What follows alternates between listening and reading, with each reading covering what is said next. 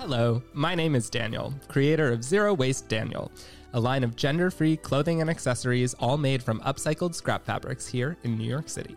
Hi, I'm Krista Rosa. I'm a television producer who is responsible for making some of your favorite reality shows.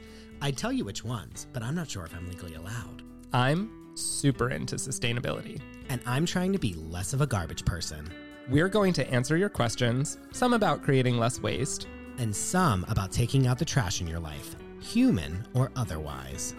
Then we'll review some products, trends, and services that claim to be saving the planet. Will we give them our stamp of approval? Or will we ultimately come to the conclusion that this is not sustainable?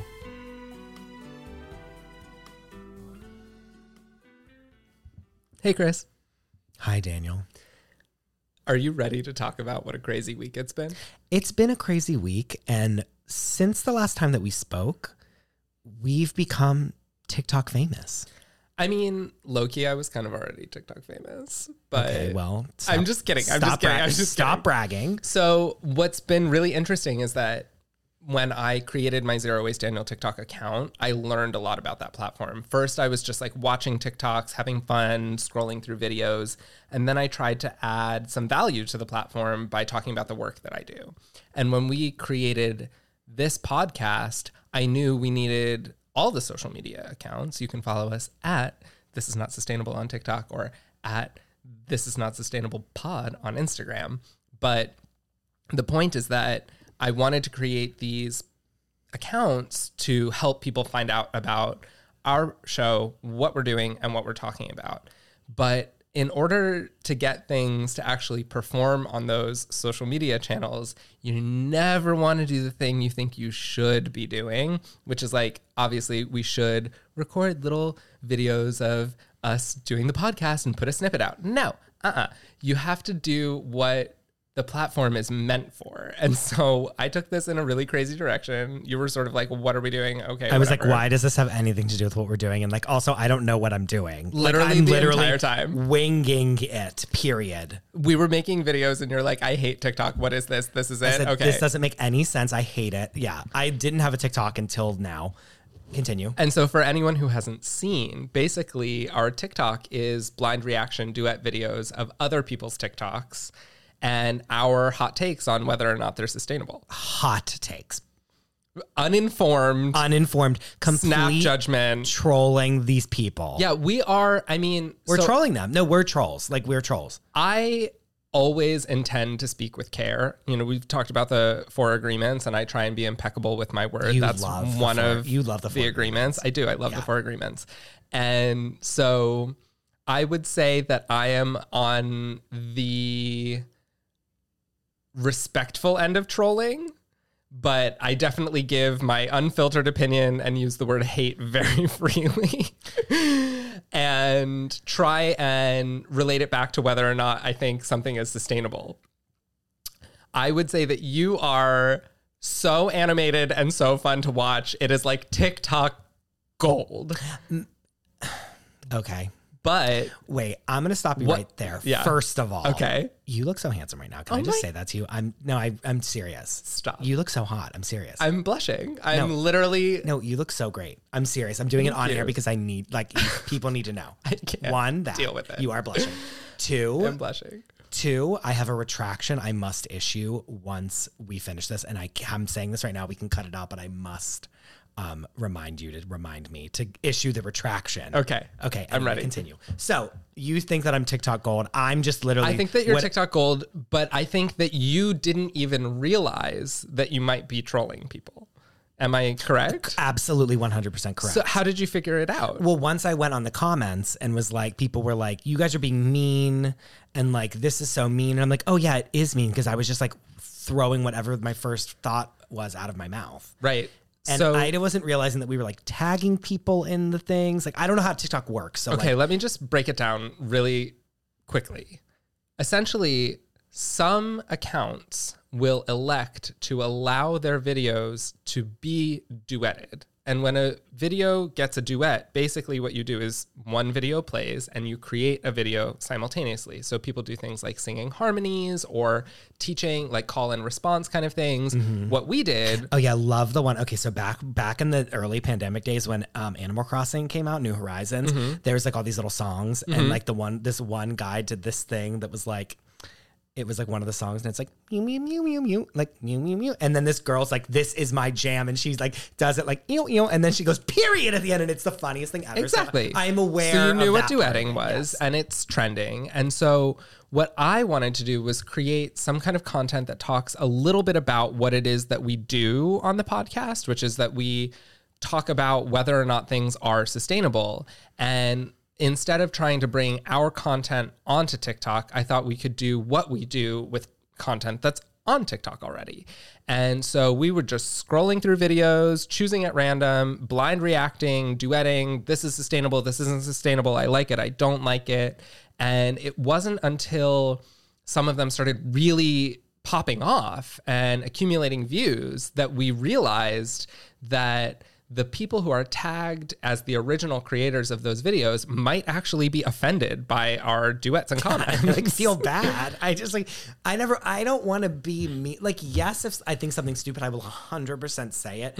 But also like, who am I to like tag them and be like, this is fucking dumb. Like, go yell at them. You know what I mean? I don't know. Not that we're saying that, but like, there's a part of it where I'm like, oh, that's like mean. Like, well, yes, it is mean. And I think that it's important that we point out two different things. One is that most of it is done very lighthearted, right? So we have, it's like, it's a blind serious reaction video, and it's not something that we're doing very seriously. And we're using words like hate and stupid very, very freely. And I do realize that those words can be hurtful to people. And so that's something that we're taking on board and taking into account as we create more content.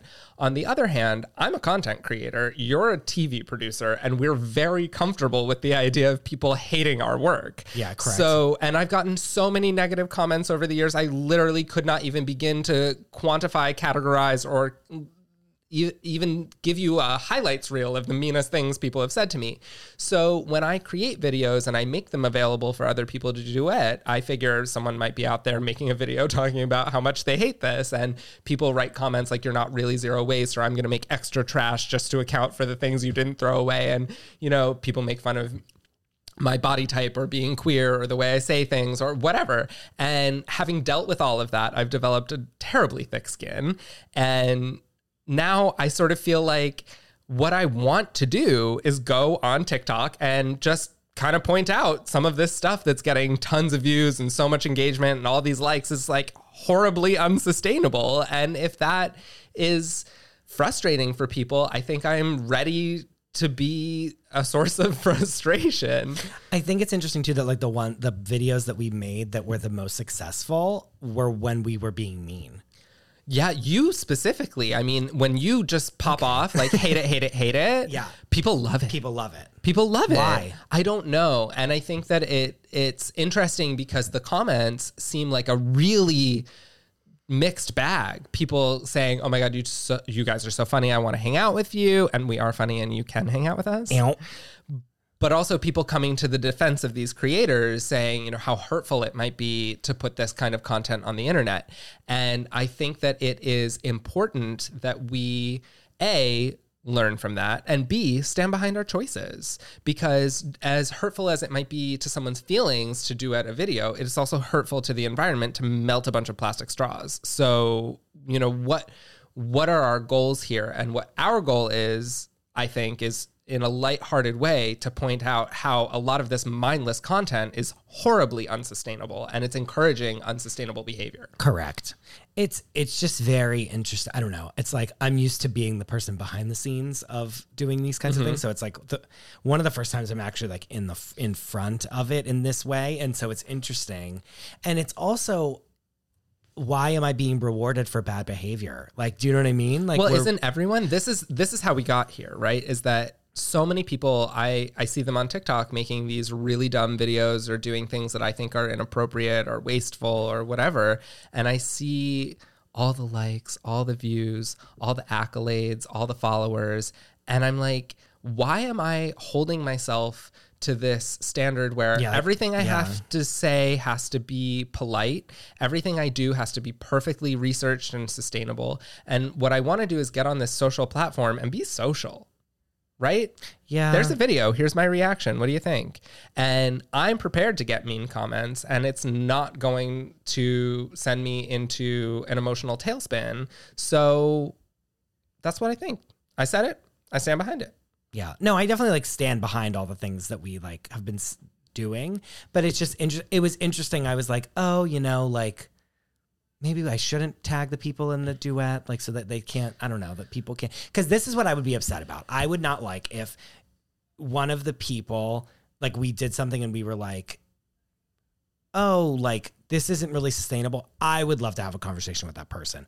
I would not like for a bunch of people to go to them and be like, this is fucking stupid, like blah, blah, blah, and like comment on their thing. And and like, we don't give want them hate. I don't want to feel hate towards someone. Right. And if there's one thing that I feel like I've learned in the past year and a half, people are so ready to tell someone else that they're doing something wrong. Like, period. Including us. Including us. And I think something that we need to take onto account and that we need to be open about is that we don't really know how these things are being made or disposed of or sourced. So even things that we think are unsustainable might be sustainable in ways that we don't understand. Yeah, we did zero research. I mean, it's all blind reactions. Now, I wonder if like there's a way where we reach out to these people and be like, hi. Like, what's up? Just like, let's DM them. You up? Question mark. And then see if they are up. And then we can like, you know what I mean? There's something about this where I'm like, could this be what we do? We do something like this, and then we talk to the person. And I would love to. What do you do? Tell me why you do this. Like, could you be doing it in a more sustainable way? But you know, on Zero Waste Daniel. But then sadly, I feel like if we do that, no one will like that. Won't be that'll get 2 views. Don't know. That'll get 2 views because we're doing something nice. And when we do something mean, like say something is ugly or that it's stupid or I don't like it, that people are going to be fucking masturbating to it. But this is what I'm saying is that I am aware of the hate and I'm aware of the hate culture. And what I'm doing is using that formula to change the conversation. We're rolling around in the mud, but we're doing it for a cause. But like we need to follow through with that conversation. Let's do it. Yeah, let's follow through with it. We need follow through. Because ultimately we are saying, okay, let's get on that level. Let's stoop, so to speak. But we're still people with integrity and we still have a mission. So how do we realign our appropriation of hate culture and use it to further the conversation? Yeah, we have to think about that. We do. Yeah. We have to put the because we're responsible adults. Because that could be fun. And we love to have fun. Yeah. Yeah, and we love to have fun. I'm lost in your eyes. I'm sorry. What's happening? You look so handsome. Why? Wait, did you get your hair cut differently? I did. You don't cut it any other way. Okay. You look so good. I'm serious. Thank you. I really appreciate it. Is this creepy? Are you? No, compliments will get you everywhere. What do you want? You get you look great. Thank you. I'm glad that we talked about this because it's interesting. It's been very interesting and very thought provoking. We've had many offline conversations about this, and I think that it's very, very, very strange that like these videos where we're like. Saying the meanest things. And people are like either loving it or hating it, but they're at least like it's like happening. Whereas something where it's like, oh wow, look at this cool thing that someone did, like gets like praise gets you nowhere, basically. Well, from my personal experience, which is fucked up. It's fucked up. I don't like it. From my personal experience with the Zero Waste Daniel accounts that I've created, there's tons of negative comments and hate on the posts that are the most successful. And there's also no shortage of people who are looking to poke holes in things. And I've even experienced being tagged on other people's posts and then being trolled like I'm not doing enough in terms of sustainability to elevate other issues. And what I feel and what I use as sort of a North Star for myself is that I'm not going to put any information out on the internet that I don't know to be true. And I'm going to own everything I say as my opinion unless I know it to be a fact. Yeah. And I think what we're doing here is not claiming to be a solution, claiming to be an authority. We are super open about the fact that these are our opinions and that we are aiming to start a conversation. And so the fact that that hate culture is being used to start a conversation about whether or not a creator is doing something sustainable, in my eyes, is worth that sort of price you pay. No, I get it. And P.S. like literally know that people could say, go kill yourself or like whatever, say the meanest thing to me ever, and I will literally laugh. So like that part, I'm not upset about the fact that we get mean comments or that people don't like us. I could care less. But I don't want to be like, that is what you just said is a great solution to us doing something that's like feeding into this like hate culture on the internet. Right. But to your point, we're not doing it with the intention of making any of the original creators feel bad about their content. I do, however, think that they should consider sustainability when they make their content. Yeah. And so this is actually a really interesting segue, because we're going to be talking to a content creator whose materials are seemingly unsustainable, but whose process might be more sustainable than we realize. And who knows what this person does with their stuff once it's done. Like we assume that things get thrown in the garbage. We don't know that. Right. We assume that because you put a piece of food on a plate that you then throw it in the garbage. You don't know that. Well, I put up one of our blind reaction videos about piping bags and people using plastic piping bags. And I was saying that I didn't like them because they're disposable. And an actual pastry chef commented and was said, like, we reuse these all the time. I wash them and reuse them. Yeah, like they're not. They're not disposable in my kitchen. And I think this is exactly why I want to do this. You're right. Because we're starting a conversation. We're getting information. Yes. Why are you like... No, you're right. That? No, because you're right. I'm not sad. You want to be right? No, you are right. You can be as right, please. You can be as right as right. But you're very right. But it's like we're in phase 1 of that conversation happening, and it will evolve from there, which I'm very happy about. And I'm personally really interested in the idea of, stooping to that level and then trying to steer the ship a little bit. And then trying to figure out what's going on afterwards. Yeah. Okay, now I must issue a retraction. Oh, the retraction. Okay, here it comes. I believe the Crystal Method episode, told you a story about Christina Aguilera's masterclass. Yeah, I remember. And I told you the story about how the girl was singing. And she gets like one note out. Gets one note out and she goes, let me stop you right there. Yeah. I have to tell you that did not happen. What do you mean? Was telling the story to my coworkers and was like, guys, you have to watch. Literally exactly what I did to you, I did to them. Sure. And I said, actually, I have Masterclass on my phone. Let me pull it up and show you. We're at dinner. Video after video. It didn't happen. What? Me and my friend Eric, I already talked to Eric and I was like, Eric, I can't find this anywhere. He goes, I think we were joking and saying, wouldn't it be funny if this is what she did? Oh my God. And then after saying it so many times, I believed that it happened. Wow. Isn't that insane? Wow. So I must apologize to Christina Aguilera for dragging her name through the mud in that way. Everything else I did say about it is 100% valid and did happen. Like the cassette tape, like her saying vibrato, her being absolutely insufferable the whole time. Yes. However, she did not. She's not a chronic interrupter. She didn't interrupt the person 2 notes in and then say, like, let me stop you right there. However, will I still continue to quote that line? Yes. Let me stop you right there. Let me stop you right there. I said it before I told you that you looked beautiful, but isn't that the wildest thing you've ever heard in your life that I made that up? I think it is a clinical phenomenon that we can convince ourselves of things, and it just proves that you're human, and that's beautiful. So don't get too down on yourself. It's wild. It's wild. You rewrote Also, history. wouldn't that have been funny if she did do that? Like, she should have done that. She should have done that. Talk about like a messy celebrity. I can't even get into her. We don't have time for this. I can't even get into her. Let me stop you right there. Okay. we have to go because we're going to be back in just a minute with Michael Schneider, a.k.a. Blacksmith, a.k.a. the balloon guy on Instagram. Can't wait.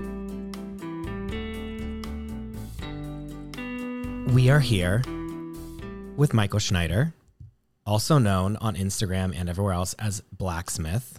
You might also know him as the guy on Instagram that does sayings with balloons.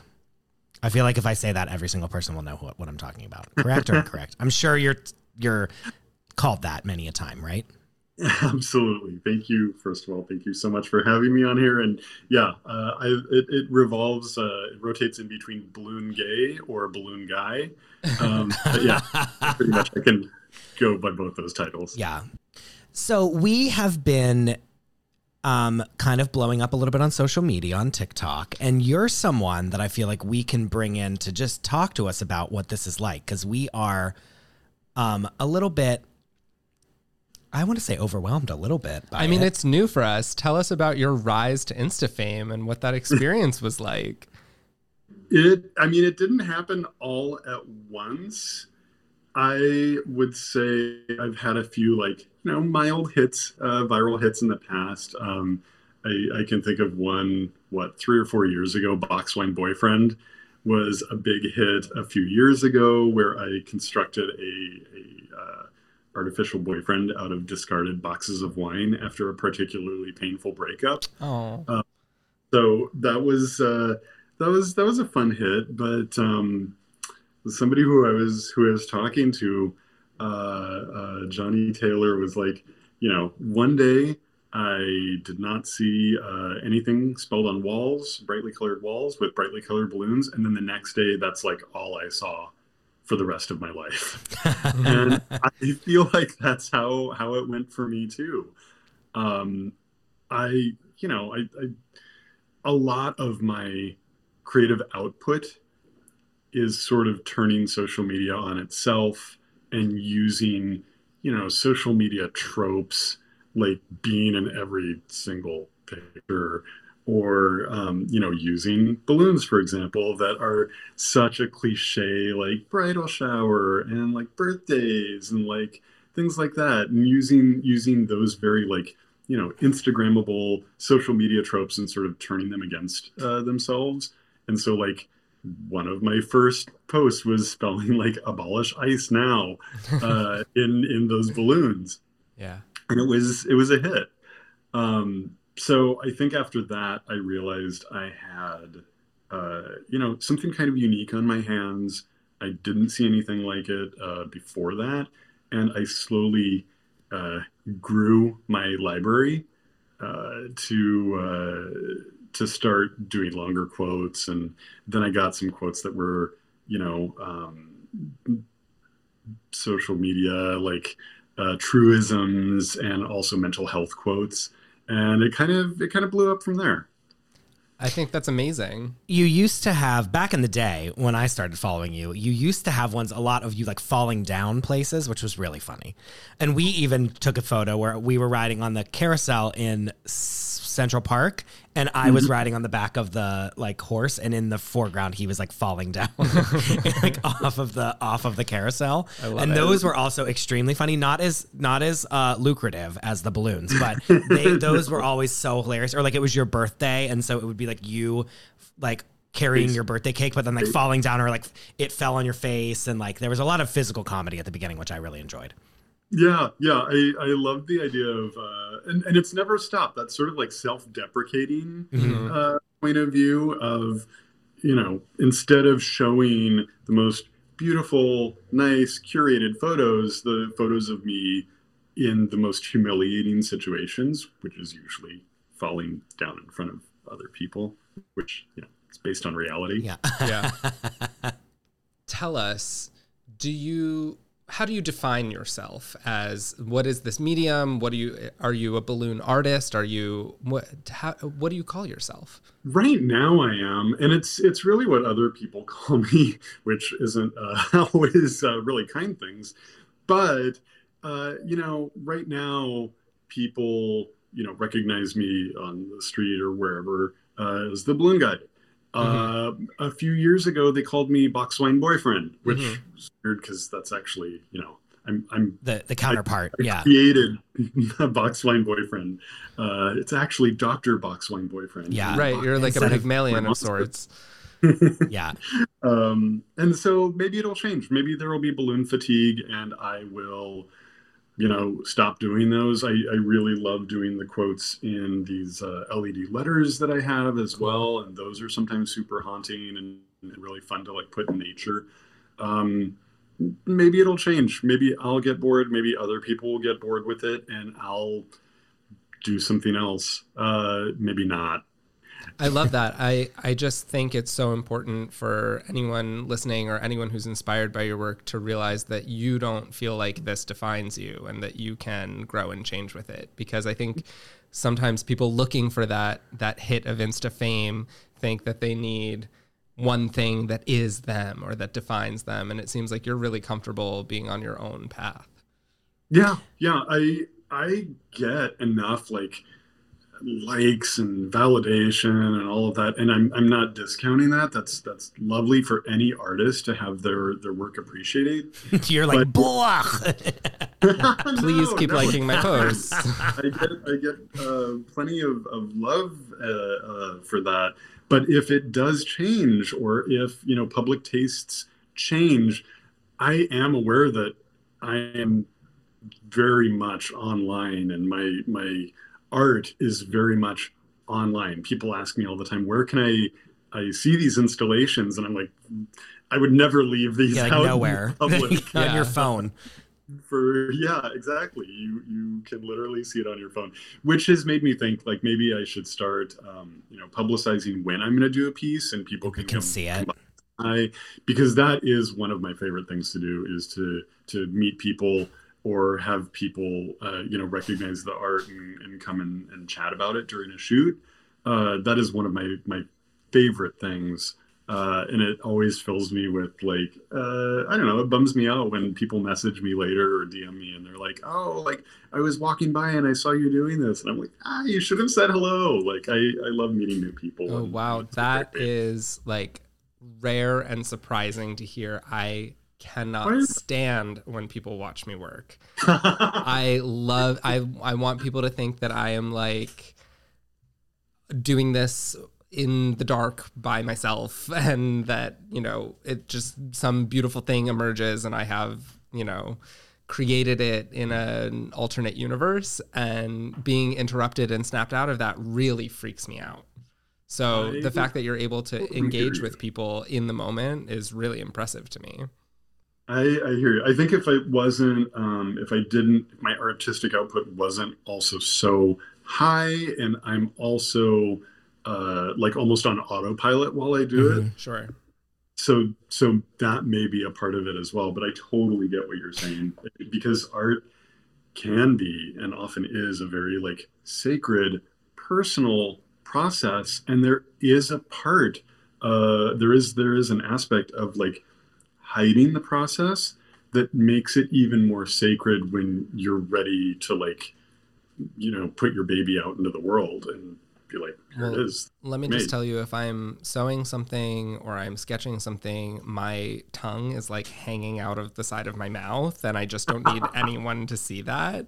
And I have been caught on camera way too many times, and I'm like, why am I making that face? So I'm sure, everyone has their own process, but it sounds like you feel confident that you don't look like a moron while you're doing your work. Wait, and very quickly, Daniel, not to butt in, but Daniel, you video me singing all the time. So yeah, but I don't tell you I'm doing it. Yeah, but like, I'm just saying, like, I'm like singing a moment like this by Kelly Clarkson, like in what I think is a private moment, but it's not, and then put on the internet. Yeah, Chris's creative process is very much like, okay, let's start. I love it. And I want people to know about it because it's so cute. I think you absolutely should tell people when you're going to go like do things. I think that would be so fun. And I feel like that's like a next step for you that I'm enjoying, and would like love to see other people like posting their video of you putting your thing up. Yeah, that would be cool. I don't know. I think there's something about that I like, which normally I would say absolutely not. Like, I have zero desire to see this.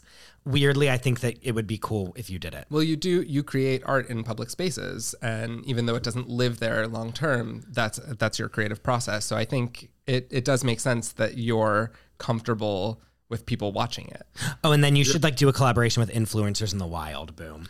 Boom. That would be great for you to, because everyone knows who you are. You know what I mean? To be like putting up the letters. That'd be amazing. Okay, I have a whole. There we go. We'll talk offline about that. But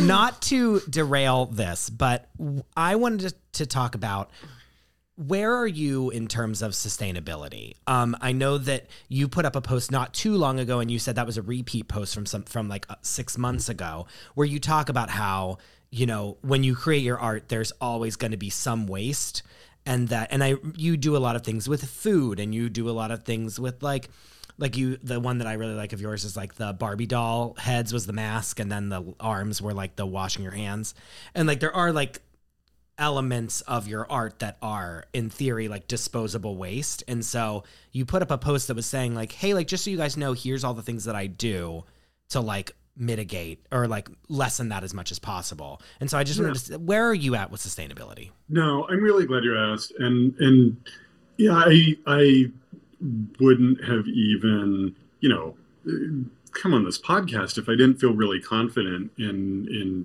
my in the sustainability of my art.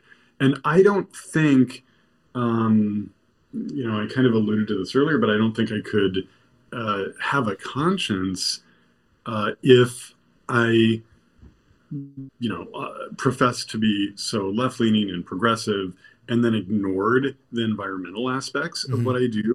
I think the caption of that post started pretty transparently, and I was like, let's talk about these balloons. They're not great for the environment. And they're not. They're Mylar balloons. But I knew that early on, I would say like a year and a half into doing them, I already conserve a great amount of materials when I'm doing my art. I have a whole wall in my very first new art studio that I just moved all my things into, and the wall is pretty much like a best of the past like 3 or 4 years, because I'm very much a prop artist. I'm probably like the Gallagher of Instagram. It's not that's not a good thing. But I'm very much like or the Carrot Top. I'm very much a prop centric artist. So I have this wall displaying all my like sort of props from my popular posts in the last few years. Not unlike Daniel, like you have your wall of scraps. Literally, just like all of the materials that he uses to make his clothing is literally just like in tubs and on a wall in their house. I mean, you have to. I love that. I have a wall full of my ex's photos. No, I don't. Oh, I believed you 100%. I was like, wow, is that like a personal installation? Like, where does that live? I collect locks of their hair. No. No, You've put exes on. Listen, you've put exes on blast before. You've been like, here's this exact person. Here's how they broke up with me. Blah blah blah. This and that. Boom, done. Like, love it. No. I have a pretty strict code of ethics, and I believe in anonymity to a degree.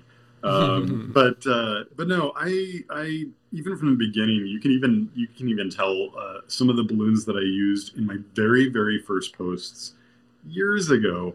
I want to say 2017, 2018, I did one that said abolish ICE now, and I did another one. My very first one said, the caption was do what scares you the most, and it said, I just pooped at work. And you can tell my very first, a far cry from mental health quotes. Maybe that is a mental health quote. You can tell the very first balloons I used, and you can see them, they'll cycle through recent photos as well, because these balloons last forever and they stay inflated forever too. I used to cut their poor little like tails off, because I just aesthetically, I thought that was like a cleaner look.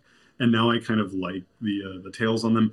But you'll see a balloon slip into the rotation every once in a while where it is a differently tailed balloon. It's a balloon with its tail cut off.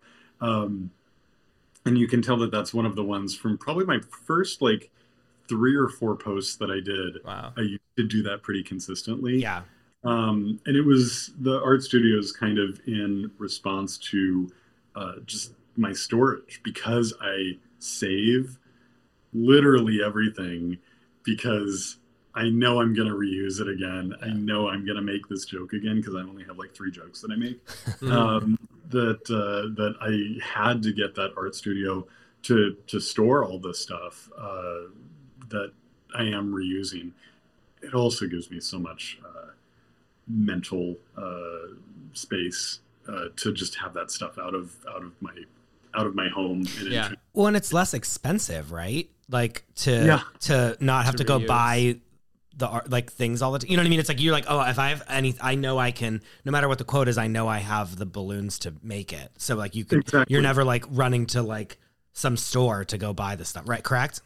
Yeah. The only time that I will need to get new balloons is if I'm going to a new city and I want to do an installation there, because my balloons live in the city where I do the installations. Got it. So I do have some pink and gold balloons in New York. I have some pink balloons in Albuquerque. I have some gold balloons in San Antonio. I love that. I have silver and gold in Los Angeles. So I should start franchising it. I should start training people to be the balloon guy for every city. So people just, they'll have to wear the glasses. And they can wear like a mask with your face on it. They can wear the actual skin of my face. Your actual face skin. Yes. But no, I think we should start a balloon guy franchise. Where do these balloons live? They just like, you like pawn them off on friends, or like what happens? Yes. Yeah. That's what I thought, but is that real? Less room than you would think. Probably like a couple trash bags worth.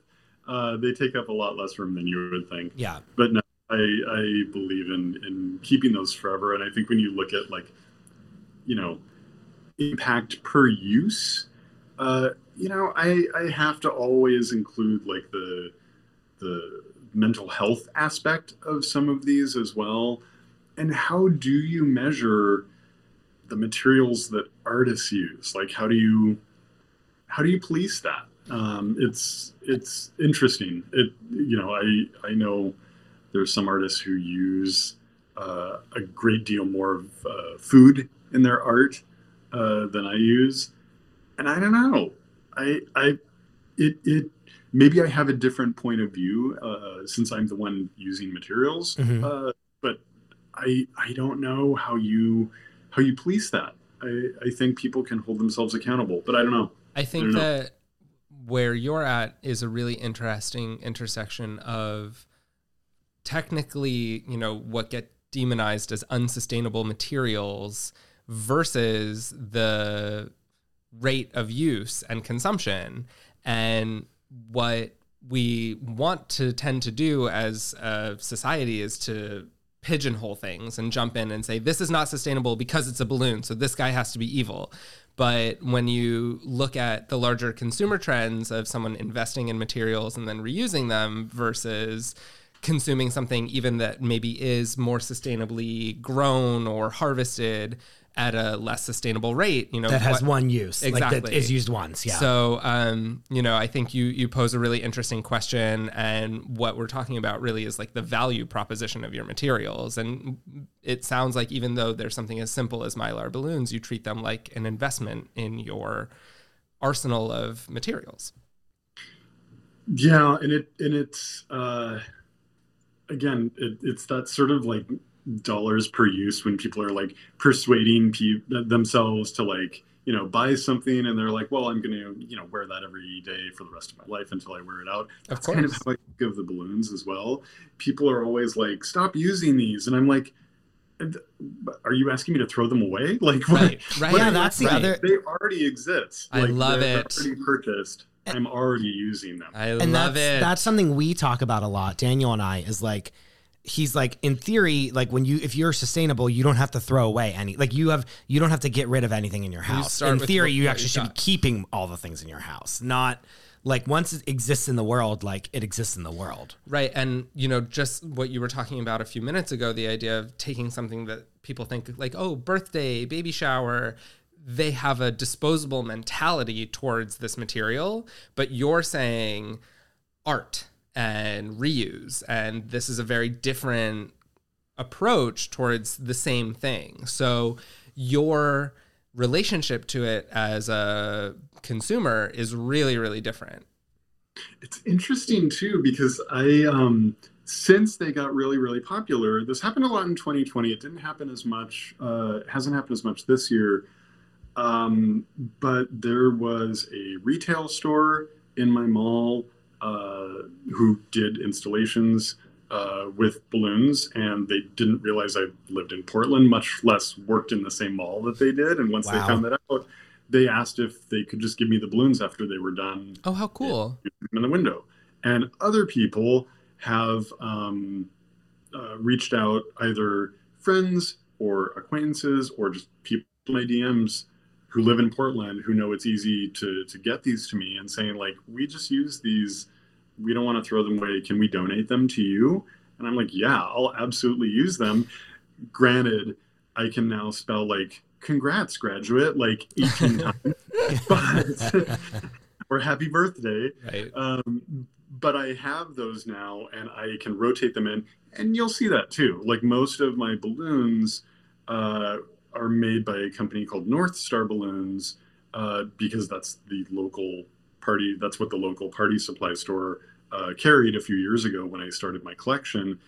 But now you'll see them that are like slightly different shapes, or like, you know, the kerning or the thickness of the letters is slightly different. I'm rotating those in as well, because those are the balloons that have been gifted to me that are made by other companies that I now rotate into the mix too. The food thing, I want to talk about that food thing. Wait, before you go, one thing I will say we will go into that in a second, but that's so interesting, because when I think we've been giving advice to people, I've never thought to say, look at like local artists in your area that might use this as a material. Like that is such a good tip. Yes. One of the main principles of sustainability is just to keep things out of landfills, because landfills are producing more CO2, which is accelerating climate change the fastest of any of the greenhouse gases. And so even though we can't control all of the materials and what the Mylar is made out of and where it's coming from and all of that stuff, if you can stop it from going to a landfill, that's actually a big part of the cycle of sustainability. Yeah. Okay. Here. I was like, yes. No, but sure. Like, you know what I mean? It's like, that's even something I would think of as like, oh, who are my local artists in my area that would use a material of something that like I would rather just throw away? Yeah. You know what I mean? In like New York. So yeah. there's a lot of local artists. But I mean, like even someone around the corner that would like use this. That's something to think about. 100%. I get a lot of outreach, people looking to offload their scraps and their used clothes on me, and it's you have to be discerning as well as an artist. You know, I can use this, I won't use that. So what will be productive to your process? We don't have infinite storage, but yeah, we're constructing a set for my social distancing little like puppet web series, and which is great, which we'll talk about later.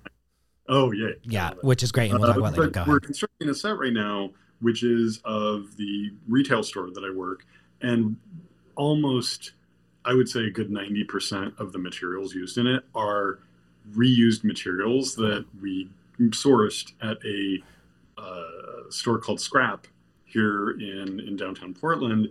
Extremely popular sort of artist resource, where they get a lot of like, you know, secondhand fabric donations or like paper sample donations, and it's just a treasure trove, especially if you're designing, you know, sets in 1/6 scale.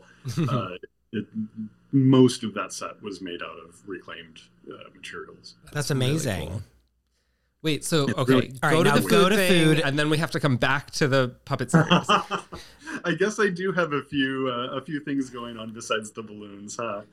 No, the food is one where I just again, you can't like,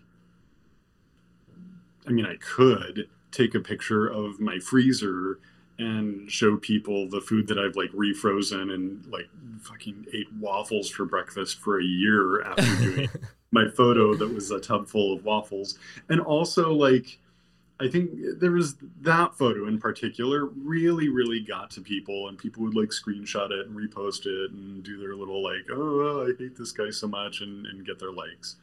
But there was something about like the tub full of waffles and people thought it wasn't completely full of waffles.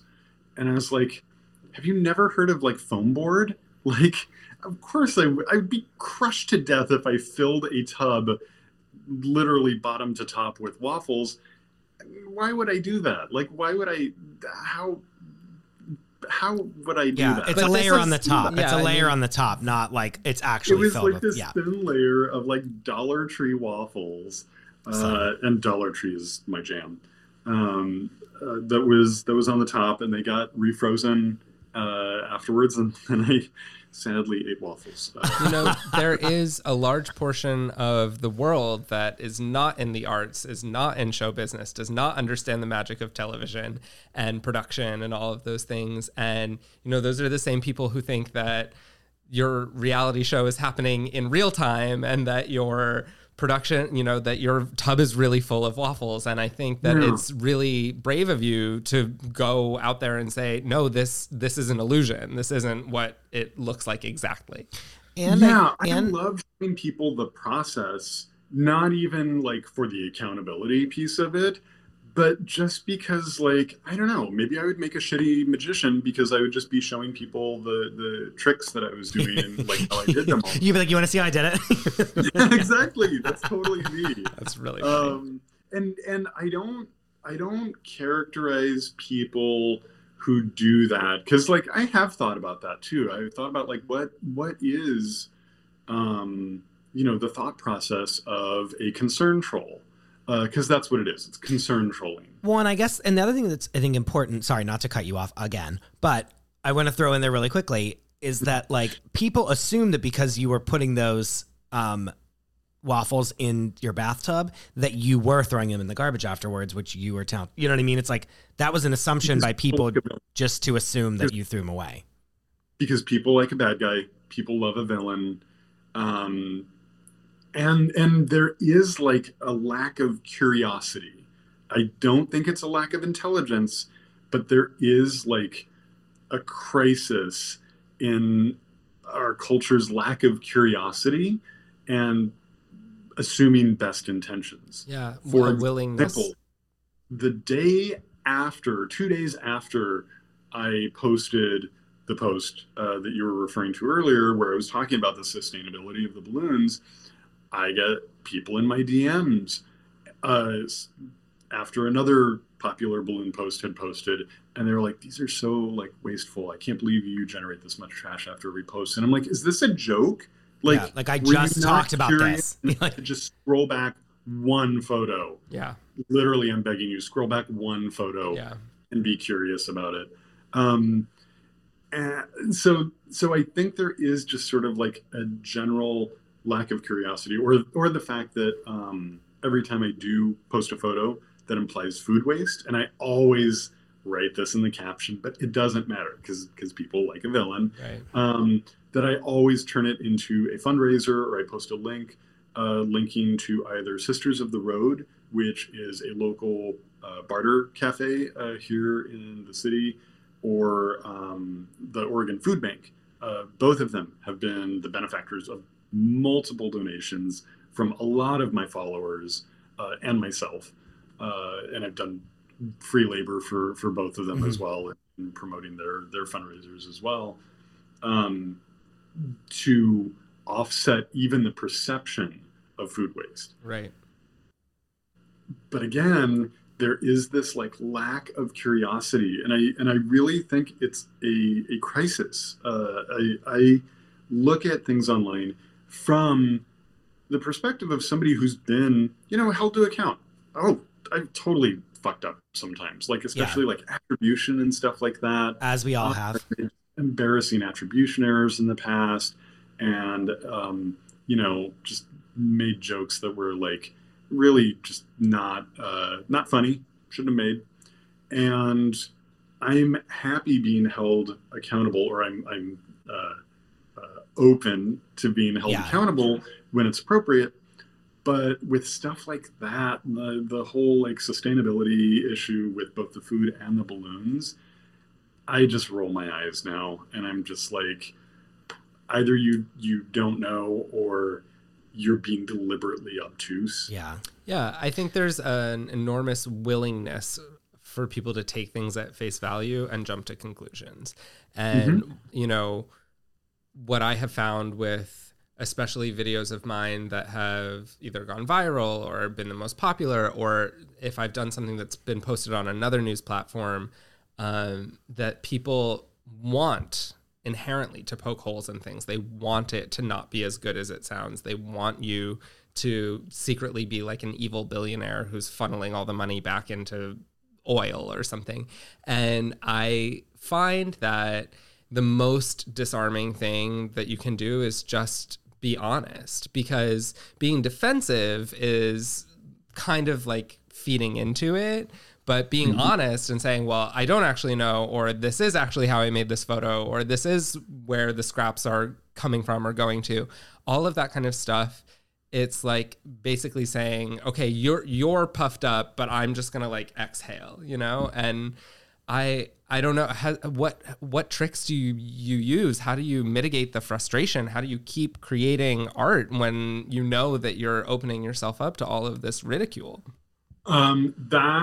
That's a really good question. That's also like the difference in the types of trolls I get, where I think a lot of the trolls who bring up sustainability and responsibility and accountability with the materials that I use, a lot of them are genuinely concerned about that. Sure.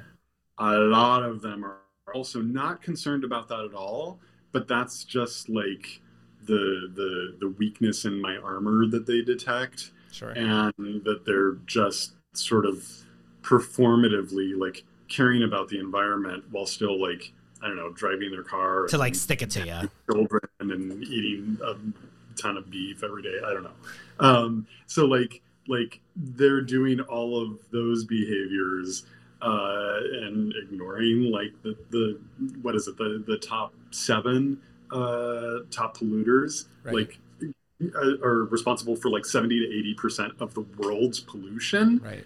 Like, come on, one artist with like a few balloons is not gonna make or break this world. It's not going to make or break the world in terms of the climate crisis, but what you are showing people is that you can invest in materials instead of treating them disposably, and then change the buying habits that then do affect major corporations, that do affect the climate crisis. So I think that like people really don't understand the long-term impacts of their purchasing, versus I have found as a peripheral member of the sustainability community that it is a very angry group of loosely informed people. And what I usually try and do with my art and with conversations like these is to engage and interest people who normally don't even think about sustainability, because that person who's like, I'm not eating any beef and I'm bicycling everywhere and I'm doing all these things, like they don't really need to come for you because they're already all the way there. You know, what we all want to do is sort of perk the interest of people who don't know and don't care. And that's what like good thought-provoking art and conversations do. Well, and one thing to kind of go back to is you said like everyone loves a villain, and also like there's people that are just trolling you just to troll you. Not for nothing, that's kind of what we do on our TikTok is troll people that like we have no research about, we don't know, and like where I'm the biggest hypocrite in the world. I literally will admit this right now. I love that. We are trolling people that we do not know anything about. We're watching a video for 15 seconds and just reacting blindly to it. We have no idea who the person is, and like not for nothing, but our videos that we in our very short time of being on TikTok, the ones that are the most successful are the ones when I say something mean about the person or the thing. Because people love a villain. You're a super villain, Chris. I called something ugly and it got 1 million views. And I said, wow, that looks amazing. I want to eat it. And it got 2,000 views. So it's like interesting. It's interesting that the value that people put on things and the attention that things go is when things are mean or bad or like negative. Yeah. When we have lots of videos on our TikTok that are, this is super sustainable. And we love this. And in my opinion, way funnier. Yes. Like, you know what I mean? Like that are funny and then they don't get any views. And then the one where I went, ooh, that's ugly at the very end after I complimented the whole time. it was like, it now has like what, 1 million some views. That's weird to me. You know what I mean? It's like, where is our, and again, we're a part of it. We are 100% a part of it. We're feeding right into it. Why is that being rewarded? Why is me being mean to someone else being rewarded and not me being like, oh my God, like this is, that was really cool. And we uplifted a few people and that was like, no one cared. Well, and again, the value proposition, why are we considering the more views is the reward rather than some other metric of success? So I just find it fascinating. And I feel like after you are an artist, you are a producer, I'm somewhere in between. I feel like my unique value proposition right now is only to start conversations and get people talking about this stuff. And so I'm really willing to go on TikTok and give a very loosely informed opinion about something I'm blind reacting to just to start that conversation. And I know that it's coming from a place of wanting to talk about sustainability and get people thinking, but the reason that we got to this place, I swear, I know I'm going down a dirt path, but I'm headed somewhere. The reason that we got here is because I would watch TikTok and I would get incensed with this idea that there are all of these people seemingly succeeding on this platform, acting like buffoons. And I have dedicated my entire life to trying to do better. So how do I somehow roll in the mud while trying to do better? And this is a bizarre solution that we've come to that seems to be getting some algorithmic reward. And I think that it's worth it to engage, but I think it's a really slippery slope because we're seeing these trends like, well, if we're hateful bitches, then this is going to go People great. love it. People love it. They eat it up like fucking Sunday dinner. And when I'm like, oh, that's really interesting, people are like, what the fuck did you just say? No, skip. I'm also realizing that as the account grows and as my art gets out there more, I don't have as much control over what people say about me. Sure. And that's fine. Like very early on, even in the Box Wine Boyfriend stuff, I was posting that. And ostensibly that was like the silliest, softest, funniest little like project that I could have out there, and people were already commenting like, wow, kill yourself. Like I was just like, oh yeah. that's the internet. All right. Yeah, the internet is crazy. I learned very, very quickly to kind of like compartmentalize it and very much like separate myself and not personalize that type of feedback. Yeah. Hate, frustration, anger, like they're all natural emotions. So having a place where we express them, I guess to some degree is healthy in some ways. But, ultimately we are all just a product of our own experiences, which leads us to giving advice that we're not qualified to give to other people, which leads us to the next section of this conversation. God. Jesus Christ. Okay. All right. We have talked forever. I could talk to you for another hour about this. Oh my God, I'm loving this. But we should get to questions. People need advice. I don't know why the fuck they think we can help them, but they think that we can. I think they just want to hear what horrible things we have to say. Yeah, probably. Okay, let's get real mean, guys. Okay. Yeah, if we want this to succeed, let's be hateful. Okay, so first question. A lot of people are still working from home, despite the nation and the world slowly opening up, quote unquote, post-pandemic. What advice do you have for keeping your mood/spirits up when you live and work in the same place? Daniel? I mean, don't get a puppy. I feel like I live and work in the same space. I haven't always. There are pros and cons to that. I think that keeping your mood up is about indulging and enjoying. So for me, I love to either put on a playlist that I love, watch TV in the background, eat a comfort food, take a coffee break, take a walk around the block. And being in the live work environment, I have had to really change my relationship to self-care, because being at work was something I could almost compartmentalize before. It's like, I'm here for 8 or 10 hours. I'm going to work like a crazy person, and then I'll go home and do whatever I'm going to do. And now I'm like, well, I'm quasi at home while I'm working. My studio is on a different floor than my living space, but you know, the commute is pretty short. So I'm back and forth all day. And I really have to allow myself. I took a nap at work the other day because I just knew I was done. I was totally at capacity. And I was like, if I don't lay down and take a nap, I'm going to be the worst version of myself. Also, you say this as if you don't like own the business that you work for, and that like you have. What like, is that? Like Why am you I like are that? the boss. No, like you are the boss. So like, who are you getting in trouble with? Me. I'm Like- so mean to myself all the time. I absolutely agree with that. You're absolutely accountable to yourself. I took a year off pre-pandemic. I took a year off my day job, my retail career. And for the first few months, it just felt like a vacation. And I wasn't doing anything towards achieving the goals that I originally wanted to in that year until I really buckled down. I mean, I was lucky enough then to have like an extra bedroom that I could convert into an office. But what you said, Daniel, about compartmentalizing, that I feel like that's equally as important at home too, of being even in a chair that you don't sit in any other part of the day except when you're working. And it doesn't have to be like your least comfortable chair or whatever, the one that's run with spikes. Yeah, in one with it. spikes on the bottom. Just put on your butt. Yeah.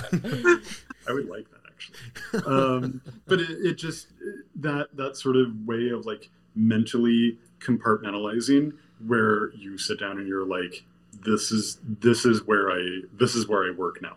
Yeah. And leisure is a form of work. I'm sorry, and I'll scream it till like I go blue in the face. But like downtime and that self-care gives yourself permission to be productive later.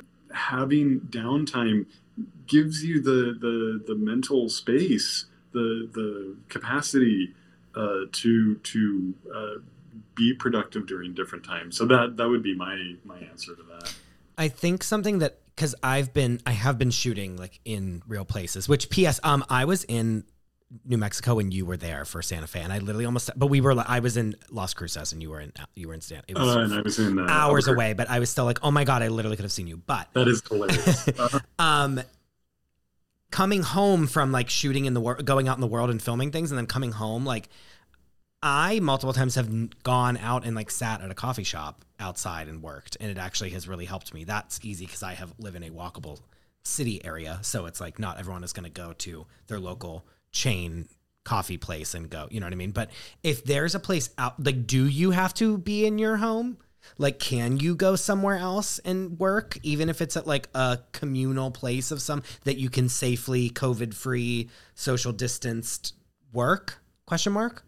Like, because that has helped me a lot. And the other thing that I do is like, I will sit down and go be like, okay, time to write all these emails, or like time to like scrub through footage and like mark things. And then I'm like, oh my, like the dishes need done immediately. Like my entire wardrobe is garbage. Like, you know, I like make up like the dumbest, stupidest, like this bag full of other bags is not up to my standards. I must go through it now. Why don't I dust everything? Yeah, why haven't I dusted anything in this house in months? Let's rearrange the furniture. Like, I literally flip my entire life upside down to like procrastinate from like writing an email that's like, hi, like this person needs to fly on this day. Like, here's the flight link. Like, you know what I mean? Like, that is so, I think that however you can get yourself to not do that is, I think, extremely important. Like, you're not do the dishes. You don't need to do the dishes. You don't need to do, your house doesn't need to be pristine, like, as you work through the day. Like, wait till the end of the day and then clean up. Or like, how can you do chores in the morning? I don't know. I just feel like I always get distracted by chores. Yes. And that's like not what I want. Yes. I don't know. That's my biggest thing. I mean, I think keeping your spirit up is like you're working in your home. So I have found personally that I have been keeping my home much cleaner and much more organized because I can't work if my home isn't clean and organized, which is sort of what I hear you saying. Yes, right? Yes. And so really figuring out what you need in order to feel happy and then giving it to yourself. And if it means you're only going to work 6 hours instead of 8 hours because you need to get your house clean first, you're going to have a better 6 hours if you set yourself up for success. Oh, and I would say go to lunch with someone. Oh, yeah.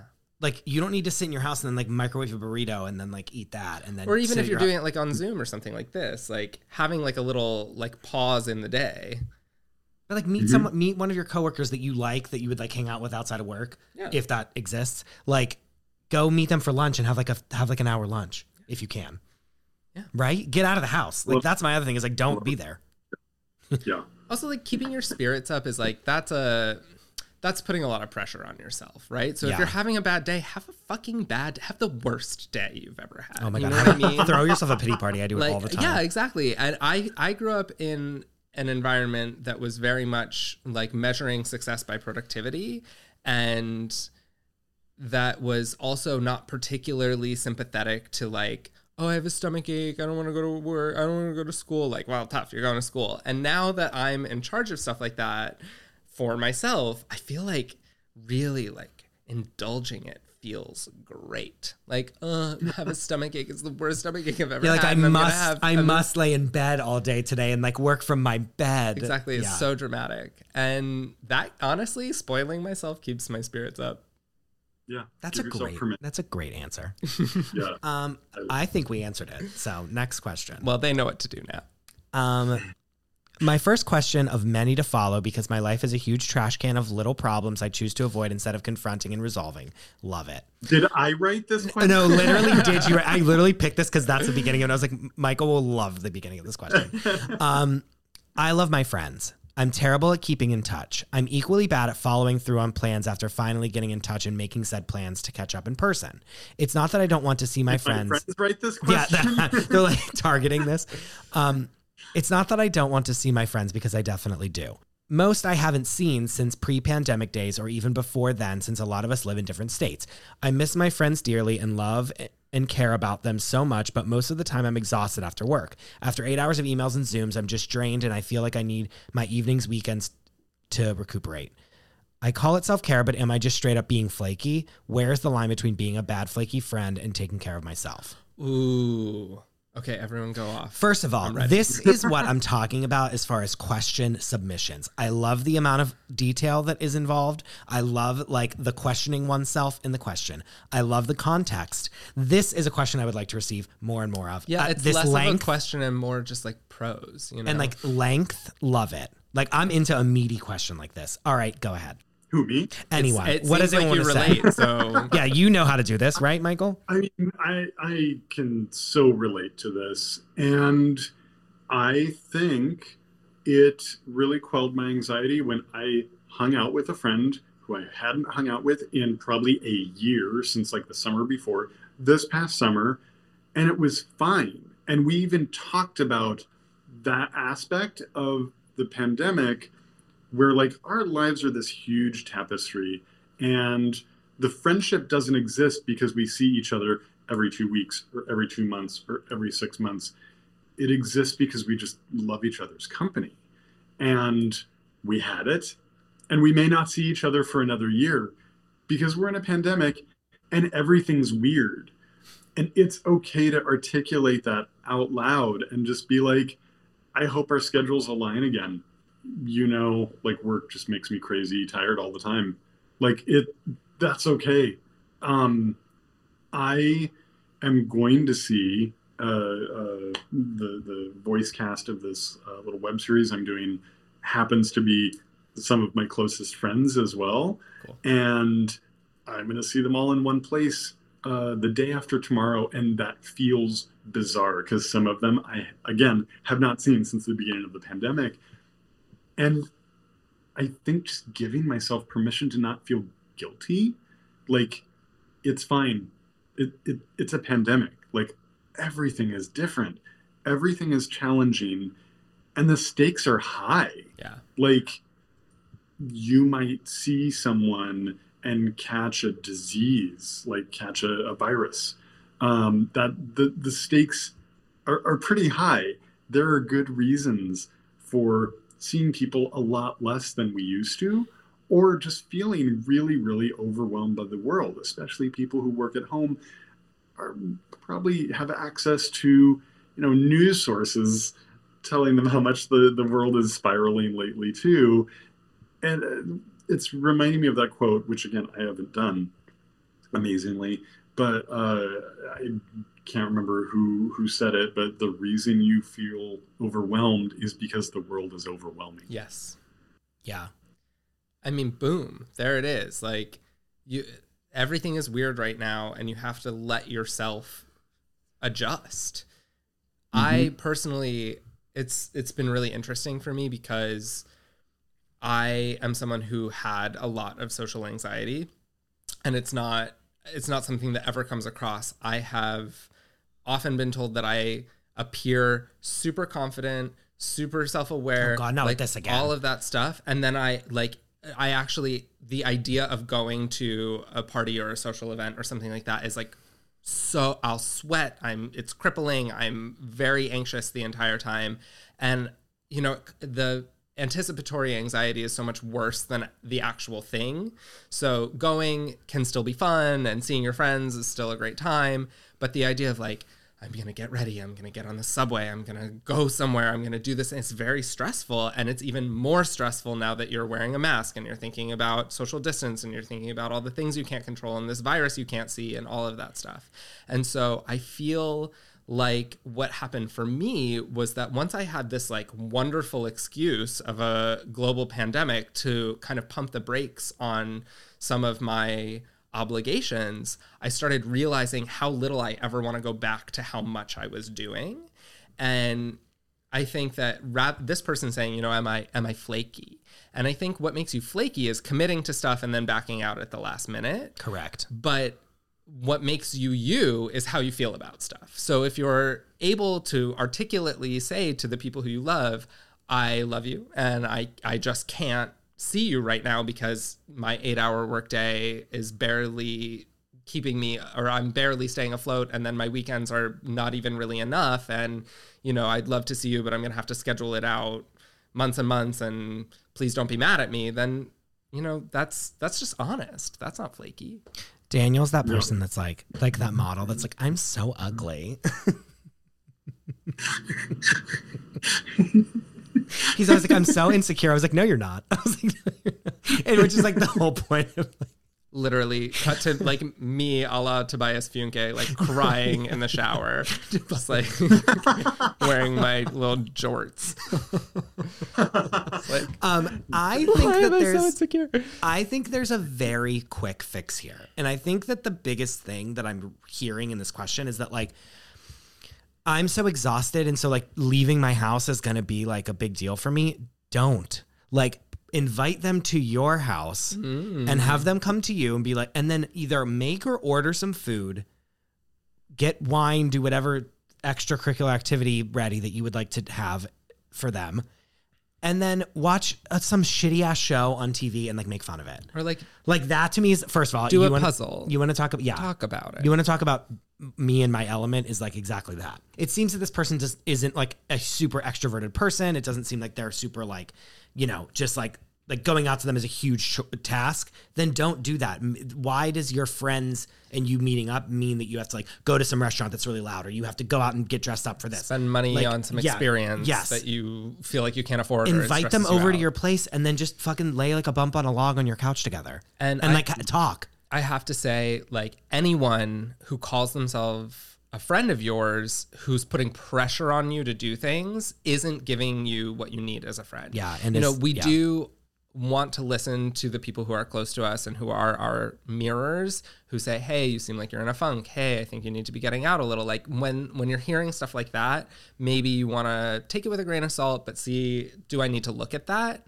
But if you are feeling pressure to do things just because people are telling you you're flaky or you're this or you're that, maybe you just want to adjust those relationships. Because what you were just saying about, you know, being able to acknowledge with your friend that you hadn't seen each other in so long and that you hope you get to see each other again soon, but you don't know, should feel natural. I just saw a bunch of friends at a wedding and we haven't seen each other in the longest time. And I love that feeling where it's like, no time has passed and you just sort of pick up where you were. It's so heartwarming and nothing can recreate that. It's almost nice to spend some time apart.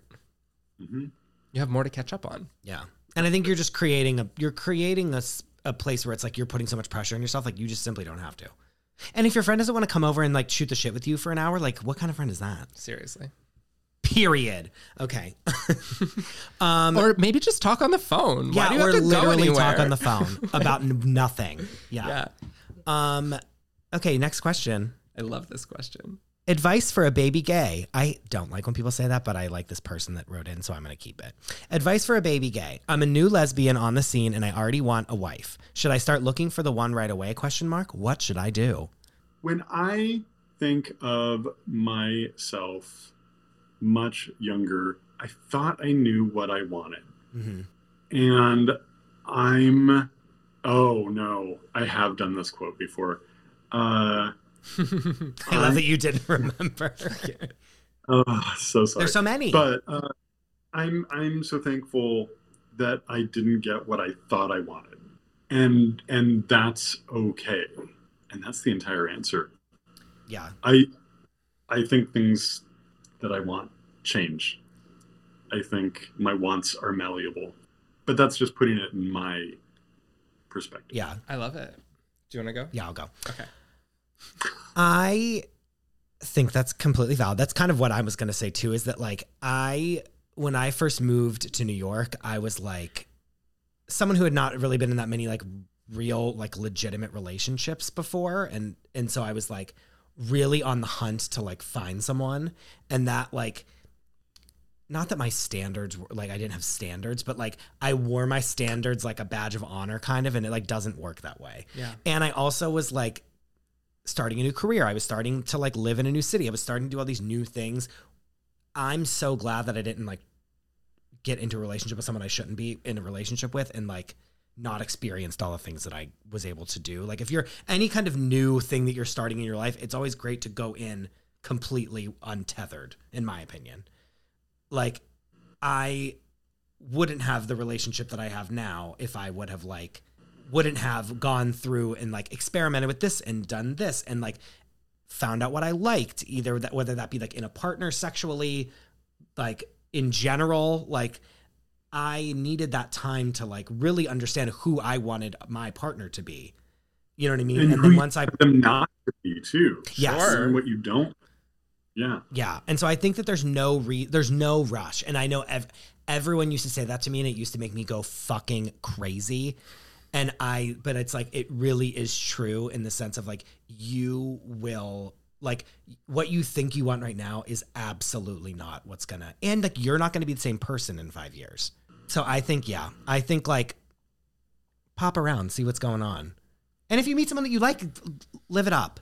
But there's no reason to rush into like, and especially like I'm assuming that you're saying wife as in like someone that you're like in a long-term relationship with, but like there's absolutely no reason to rush into getting married at all. Like you're married, so what do you say about that? I am. I just celebrated my second wedding anniversary. Wait, did you really? When? I did. The day we launched our podcast. Wait, was it? Oh, I knew this. Okay, Yeah. never mind. I thought I missed it. Okay. No, you didn't miss it. You did amazing. And I have a husband, and my relationship to that word and that experience is so different than what I thought it would be. First of all, as a queer person, I just didn't grow up with a lot of examples of what that should look like. And also, as a young person moving to New York City, I did end up in a relationship that wasn't right for me. So after being in a really long-term relationship, I don't know if this is something you know about me, but I actually called off a wedding. And What? yeah. Wait, Yeah. what? I was supposed to get married, and about 8 weeks before our wedding, I called it off. I'm in shock. Oh my God, what? And one of the things that I think about when I look at this question and when I see the words, I already want a wife, I think that's not a person. A wife isn't a person, it's a role.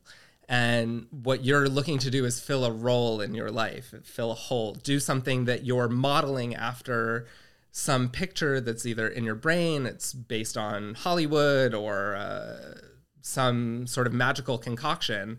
And my experience, having gotten into that relationship really young and then staying in that relationship while I was trying to figure out who I was and sort of missing some formative experiences, once I realized that that wasn't right for me and I got off of that path, the person who I ended up marrying is both my best friend And that is not what I thought I was looking for when I said the word husband. And really, what was so strange about the whole experience was that it was so much more adult than a picture of walking down an aisle or dancing in a ballroom or anything like that. It was like, oh Lord, if something happens to this person, I need to have access to them. Yeah. And if I die, this is who I want to take care of my stuff. This is who I want my business to go to. I don't want this person to ever get kicked out of our home together. Like, I need to protect the interests of our friendship with a commitment. And I want to stand in front of all of these people who I know and love and who care about me and be like, I pick him, so it's okay. And you should trust him because I trust him. And that was what our wedding was. It wasn't like a recreation of some like queer version of a heteronormative relationship. It was like a turning of a page, a new chapter in our lives where we were joining forces, so to speak. Okay, you like, wow, so great. My Jesus Christ. Yeah, we suck, Michael. No, I'm not at all. losing my mind over the fact that you called a wedding off. I cannot believe you'd never have said this to me. I'm mad at you. I'm upset. I'm going to ask you 9,000 questions the minute that we get off of this. Okay. Oh my God. Okay. Anyway, moving right along because I cannot continue. That was a great answer. I think this person has some advice, question mark. I mean, I think I'm not done yet. So I think I'm not done yet. So I think what you are also looking for is experience, right? Because if you can't just fill the role of wife with a warm body. You have to, like, what does that mean? Find someone who you literally can't stand the thought of living without, and should you die or they die, you want them to be in charge, right? Or you want to, right? Like that's what you're after. And marriage is a contract. That's ultimately what it is. You have to file paperwork. And so when you're making that agreement with someone, you actually almost get to write all of your own rules. And so you want to be with someone who sees that partnership the same as you. You don't want to be with someone who's trying to, again, fill the role of wife. They're supposed to say, these are the things we want for our life, and we're going to chase our dreams together. The first person who I thought I was going to marry was someone who was actually steering me away from everything I wanted in my life. And if I had gone down that path, all I would have right now is a husband. I wouldn't have this podcast. I wouldn't have my business. I wouldn't have all of the things that make me feel full. And the person who I met, who I share my life with, met me as that fully realized person, met me as someone who joined this party already in progress and was like, wow, I'm literally going to be fuel for your fire because I love who you are.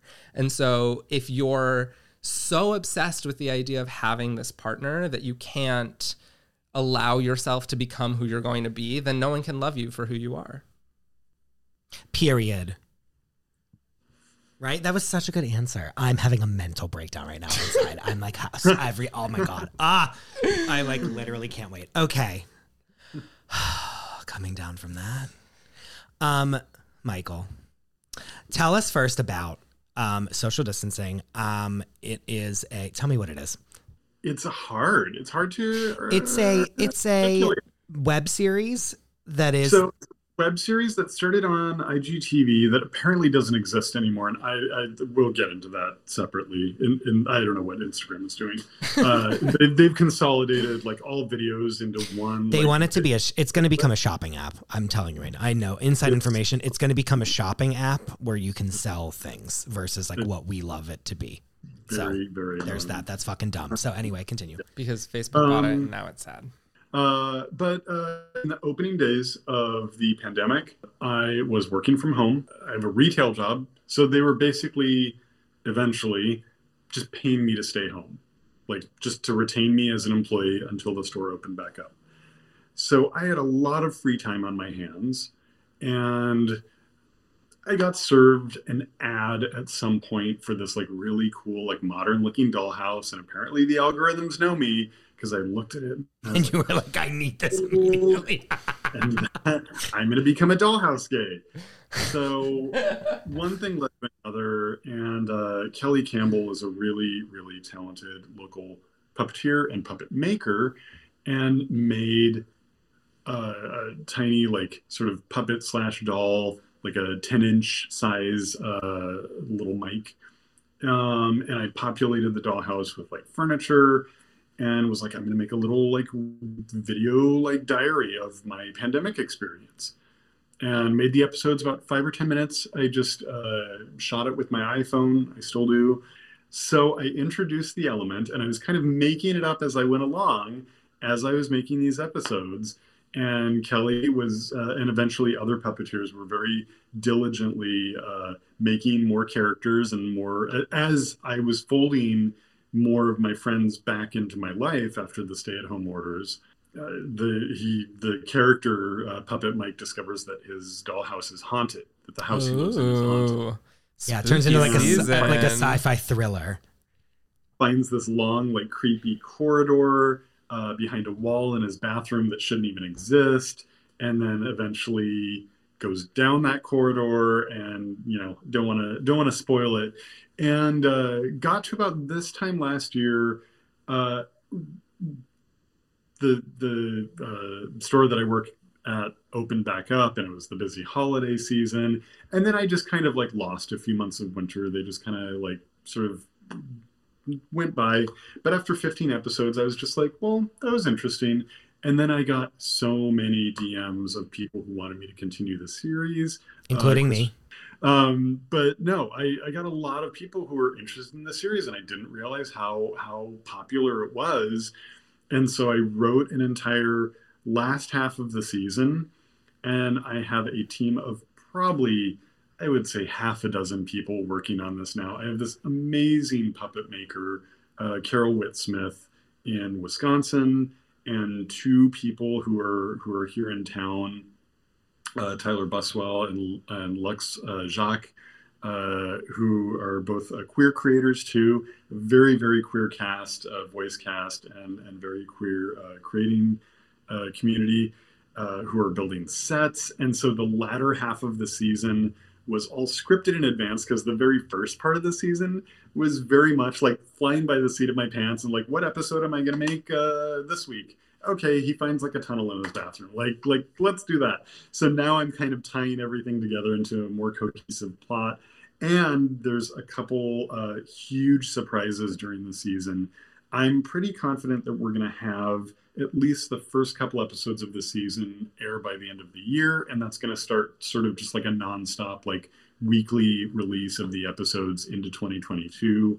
Have a couple big names voicing characters as well. So exciting. Can't say anything yet. And it's so good. Like, it's celebrity truly, guest. no, it's truly so good. Like, I watched 5 seconds of like the first one, and I was like, Michael, this is so good. I was like, please tell me you're still doing this. Like, I'm actually really enjoying it. Yes. And I'm now obsessed with like tiny things. Literally obsessed with one. That'll skill. happen. Oh. Do they make you feel like a giant when you hold them? I'm sorry? Do you feel like a giant when you hold them? I do.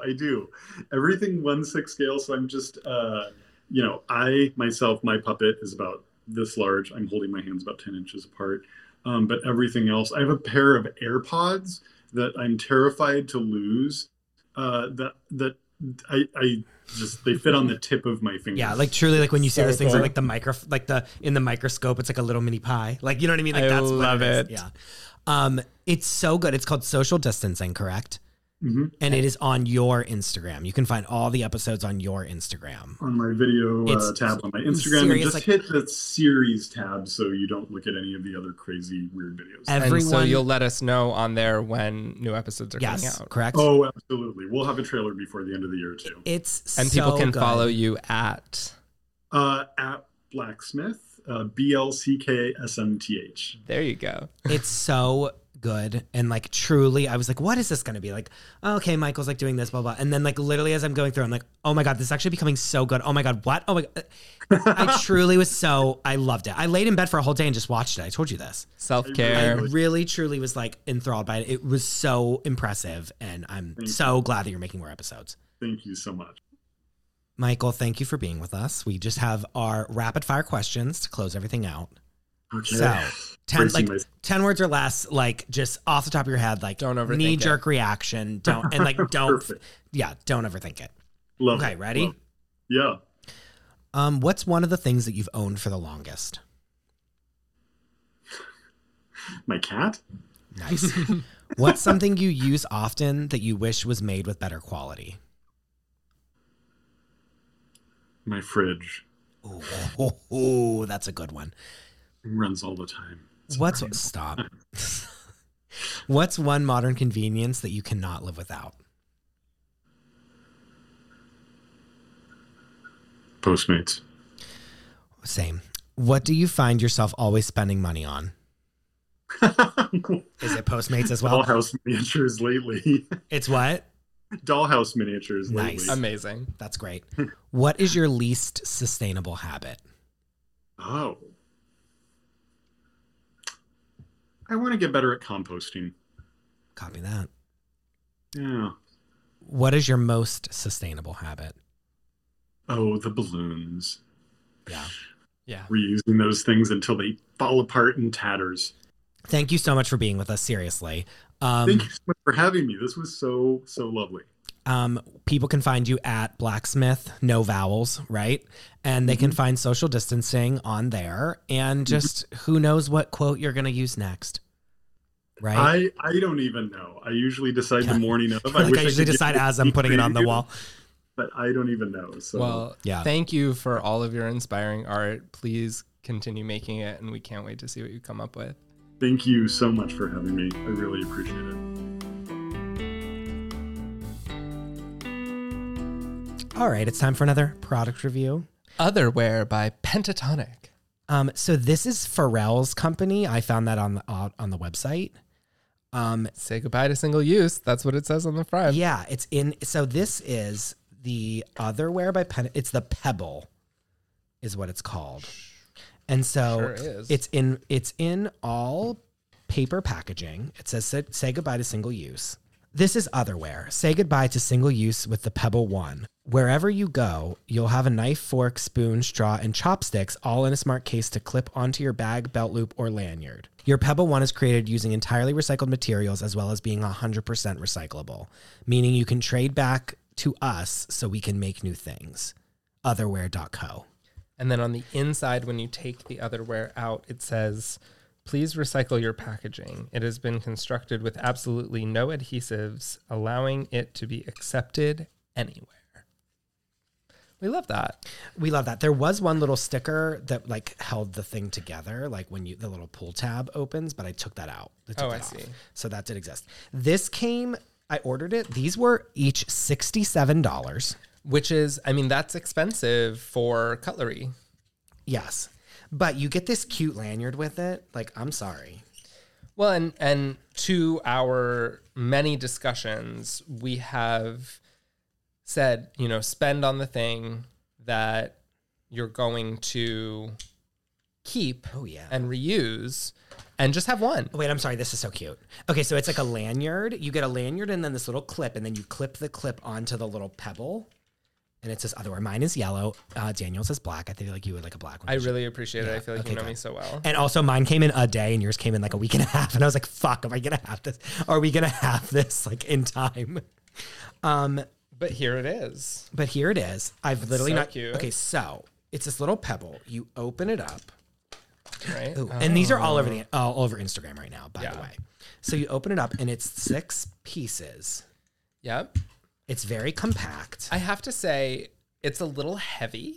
It is a little heavy, but I like that. Go ahead. It feels substantial, which is nice. I mean, that's the cutest little thing you've ever seen in your life. It is very cute. I mean, like, very cute. So basically, everything is like collapsible, and you folds fold in out, like you spin out or you twist on the tops of the chopsticks. So there's like a fork, a knife, a spoon. Now we got the one that was like the deluxe. Like you could get the one that's just like because Chris is no. always I'm never the getting deluxe. like the fucking small version. So this one you could get one that's just a fork and a knife, just a fork and a spoon. Like there's smaller versions of this that are less money. Got it. Okay, so the bottom half of my chopstick fell out of my chopstick, but that seems like it's just because it wasn't really twisted on very well.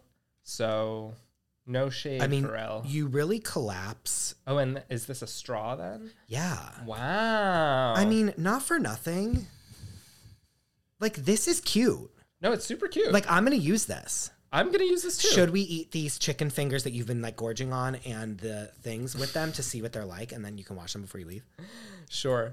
Okay, so Hassan made Tater us tots. and tater tots and chicken nuggets in our air Because fryer. we're 12. And we ate 9,000 of them already. I'm using the chopsticks. Are you using the chopsticks? Yeah, I was actually using the chopsticks. Okay, let me get Go this. ahead. Big Mama. I'll dip it in ketchup. Okay, I mean, I'm sorry. I'm picking it up with the chopstick. It's great. Yeah, I've got a tater tot here, and I'm going for the barbecue sauce. I mean, in terms of how chopsticks work, it did great. The fork. I'm going to cut something with the fork. And the knife. And I'm literally talking about my mouth is open because I'm a fucking animal. Well, that's how people know we're really eating. All right, this is like, I mean, it's work. Okay, okay. What I will say is that, oh no, this. I mean, if I held it like that, it would work. It's like a little bit of, they feel like travel. You know, They 100% feel like travel. they don't. It's not like, I had this in my bag, and it's just like the real thing. Yeah, it's not. It's not. It feels like travel. But I think the point of it is that it is small and compact, and you get like what 3-6 different things in this little.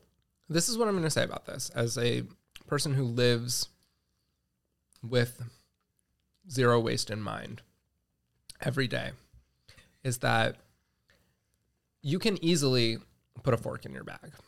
You don't need this fork. But if you're a person who will be motivated to do something more sustainable by getting a product that helps you do it, this is fucking cute. And you can put a fork in your bag, but a random fucking fork in your bag is a random fucking fork in your bag. When you have, and you're like, do I have it? Do I not have it? They can get lost. This is your little pebble that you have your little circle of all your shit. Mm-hmm. And you throw it in your bag and you know it's all there and you know exactly where everything is. You're not like, a fork isn't like stabbing something else in your bag. My brother-in-law calls it opportunistic eating.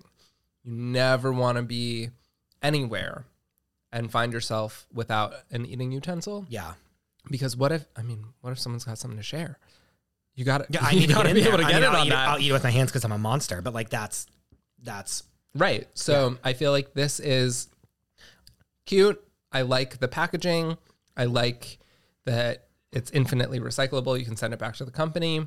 And what I like the most is that it will inspire people to BYO. Yeah, like I will 100% bring this with me where I would not put a random fork in my bag. Right. And there is a random fork in my bag. And not for nothing, like that could be gross. Like there's dirty shit in my fucking backpack. Mm-hmm. Know what I mean? Like there's like, I don't want like my eating utensil to be like in there. Right. So if you're someone who's like, that's really crazy, like just wrap it in a napkin before you put it in your backpack. No, I know, but even then things are coming in, things are going out, things could get unwrapped.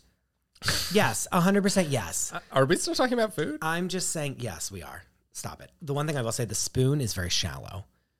Right. That's more of like a paddle style spoon. It's not a soup spoon. It's like a shovel. It's like you're eating rice with this. You're not like here. Let's see if we can get a little. I mean, I got some ketchup on there. No, but you're not getting soup. This is not a soup spoon. This is for like something like a rice. You could get the rice out of your soup, but you're not getting much broth. No, which is fine. But that being said, I love that there's chopsticks involved. Right, like, and there's a straw, so if you need the broth, you can suck it suck up it through the straw. You're right. Suck it up, girl. You are like so annoyed by this, and I love it. Yeah, I mean, I think the product design is very cute. I'm not super into it. Just because you're a hater, or like? No, I'm definitely not a hater. Come on, get happy. I like Pharrell and his company, and I'm someone who just I'm kind of a minimalist, and I feel like this is one of those things that I'm not sure anybody needs.